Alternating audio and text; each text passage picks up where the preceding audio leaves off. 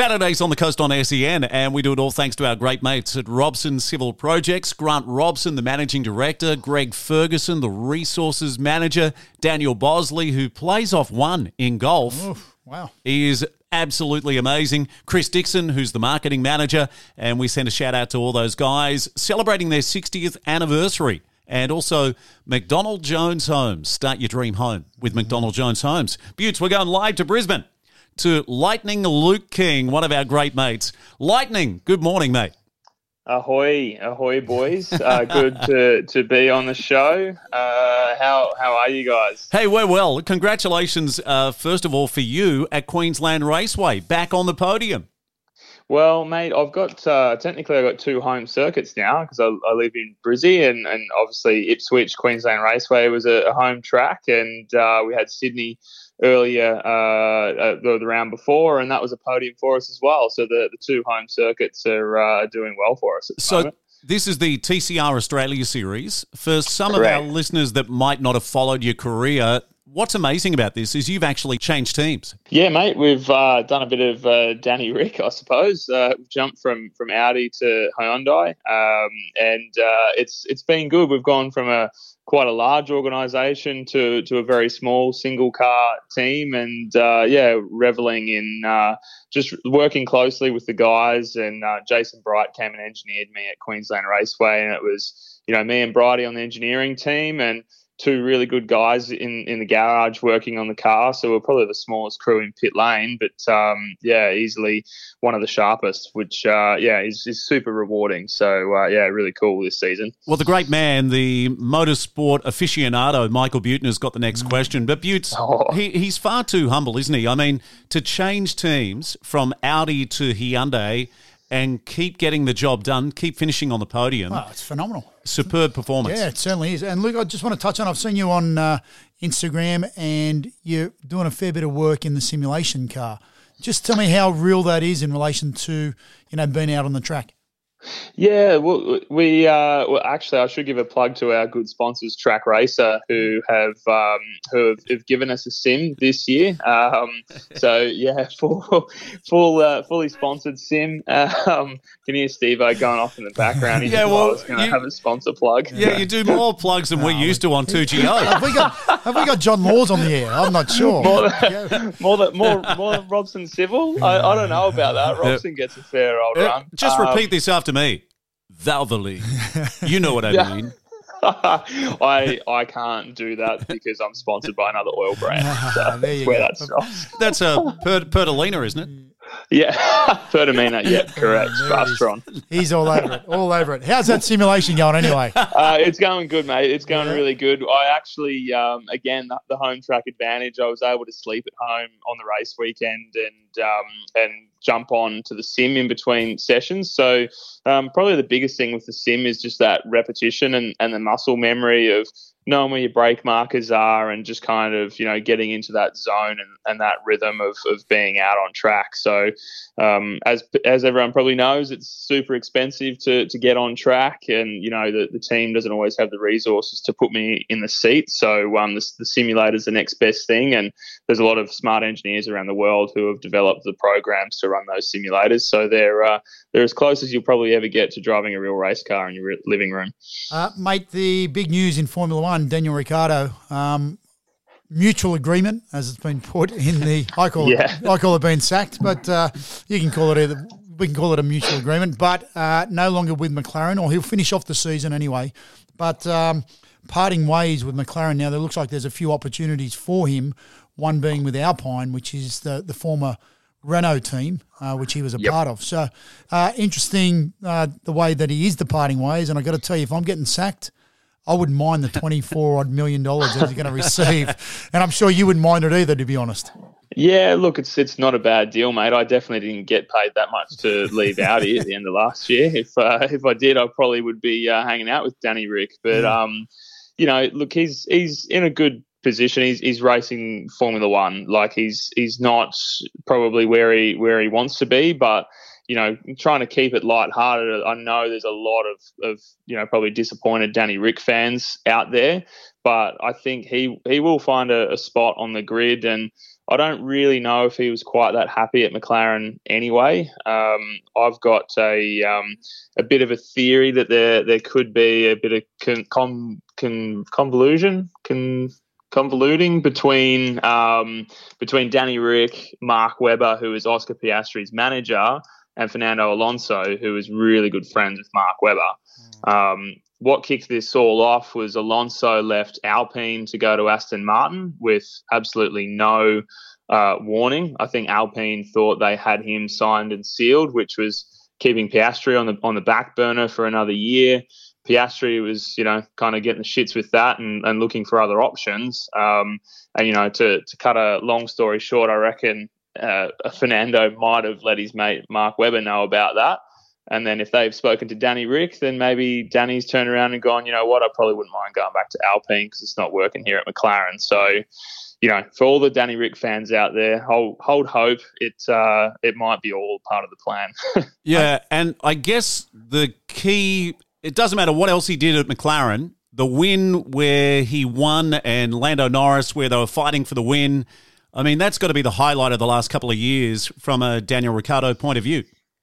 100%. I was on a F1 podcast recently, obviously nowhere near as good as the Central Coast SEN show. And I said the same thing, only driver to have won for McLaren since 2012. That's 10 years since that team's won. And Lando Norris has arguably had more opportunities to get that done with the way that he's meshed with that car and has been a part of that team for so long. And I think that's why Danny Rick was employed to go there to win, and he's the only one who's done it. So I was kind of getting a little bit upset with the Aussie media that was constantly on top of him, dragging him down. And I thought, we're lucky to have one Aussie in F1, so we need to support him because you just never know how long they're going to be there for. So, while it's disappointing he's leaving, I think it's also probably no surprise. He himself hasn't been happy with his results, so he's probably, I don't know if he's excited to leave at the moment, but I think we're all kind of hoping that the next move will be a good one for him. And look, I don't know if that's going to be Alpine, and I don't know if that's the right spot for him to go back to. But I'm sure there'll be some other options out there. A couple of questions for you, Luke, in relation to this. There was discussions or, the opportunity for him to go to the NASCARs or the Indy cars with McLaren there and the American company there. But then I look at that and I go, is he still up to it? Is he still good enough to be competing at that F1 level? Yeah, I think that he is. I think that the NASCAR potential IndyCar thing will come in time for Danny Rick. If he does another few years in F1 and then decides to call it quits, I think those opportunities will still be there, if not more prevalent, because he's got such a big brand outside of F1. He's the most recognised driver aside from Lewis Hamilton, which is huge, considering how big Lewis's fan base is and how well recognised he is around the world. So I think that the fire is there. I just don't know if it's meshed right, and it's a weird thing to say because I sort of look at it and like a guy like Chaz, who I was teammates with last year, jumps from a GT to a supercar to a TCR car, all with very varying driving styles, and can get it right. That's what I try and do when I jump from car to car, and I would love to understand why Danny hasn't been able to look at Lando's data and do it like he does and emulate that, at least to get himself up to Lando's standard. Maybe he's tried it. Who knows? But it's a very interesting situation. I think he is still good enough. The US stuff will be there. I think it's just a matter of who he goes to now and what they can sort of promise him as is the future for that particular team. Yeah, I guess when you look at the standings now for the Formula One, Belgian Grand Prix coming up next, but Max Verstappen is 258 points, 80 points ahead of everybody else. Charles Leclerc coming second, and then Perez, his teammate, third. But is it all done and dusted? Oh, look, I mean, I don't. Mathematically, it's not, but I think that Max has kind of wiped the floor with the guys over the last sort of 4 or 5 Grand Prix. Ferrari were looking like they might be able to turn it around before the summer break, but some of the Grand Prix that they've muffed over just before the summer break was just epic. Like you could not have had a bigger stuff up with some of the calls that Ferrari made, and unfortunately their reliability has been a bit questionable as well. So it's hard to see how Ferrari and even Perez would catch Max.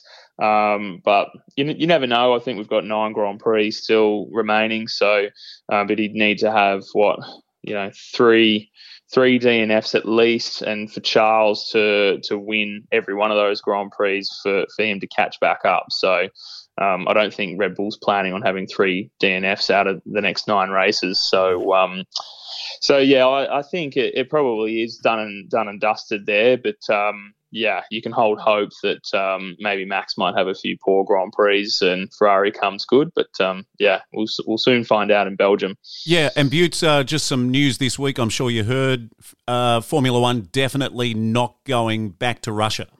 Yeah, and again, there's news there, and we understand why with everything that's going on around the world. Just one last question here, Luke, in relation to the standings. Lewis Hamilton's sitting 6th at the moment. His teammate, George Russell, he's had a big year, the guy from Great Britain. He has. Yeah.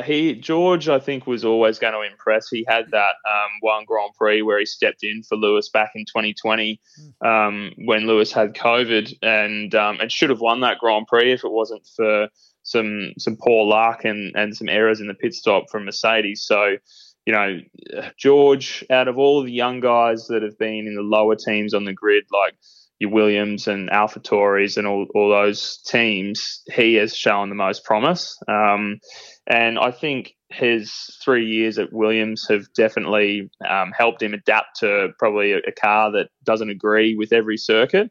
And that's helped him this year with Merc, because the Merc certainly hasn't been great at every track. So, but Lewis is definitely coming good. He's had those 2 P2s recently and George just behind him. So I think Mercedes is in a pretty privileged position to have 2 of the best guys on the grid at the moment. And they might be a dark horse to overtake Ferrari in terms of the Constructors' Championship by the end of the year, which will be a big win for Mercedes leading into next season. Hey, I don't want to put the commentator's curse on, but you could be the man at Sandown. That's around about 2 or 3 weeks away. Yeah, it is, mate. And Sandown, as you know, is a good track for us. We've had heaps of success there in loads of different categories. We had some great racing down there when I was last there in the 86 series back in 2019. So it's been a happy hunting ground for us, and it's the home of horsepower, so hopefully the little Hyundai's got plenty of that, and we should be able to do well. I think from what we learned at Queensland Raceway through some of the higher speed corners there, we're pretty on top of the car now, and Bridie certainly helped us move forward with it over that weekend. So I'm really looking forward to Sandown. Hey, this is a first for Saturdays on the Coast, and a first for the whole time I've worked with Butts. We're not getting the wind up from our producer. We're getting the wind up. We're getting the wind up from Butts. I'm just keeping an eye on the clock, mate. Just keeping an eye on. We've got bills to pay. Steve-O's always late. He's all over the points, so he must have a stopwatch going as well. Yeah, call him Pythagoras. Pythagoras Butner. Hey, great to talk to you, Lightning. Give our love to Liz, your beautiful partner, and we'll talk soon. Will do, mate. We'll see you guys for TCR Sandown on the 16th to the 18th of September. Lightning Luke King coming to us live from Brisbane. What a brilliant driver he is. And he's had a superb career, not just in the Toyota 86s, but he also went and raced overseas in China in the LMP3 car, which was like a space-age car, and he finished on the podium there, and now he's doing the same in the TCR Australia Series. Mate, he's a good wine. He just keeps getting better with age. Yeah, he is like a good wine, and Butts, we need to go to a break. This is Saturdays on the Coast, thanks to Robson Civil Projects, and also McDonald Jones Homes. Back in a moment on SEN.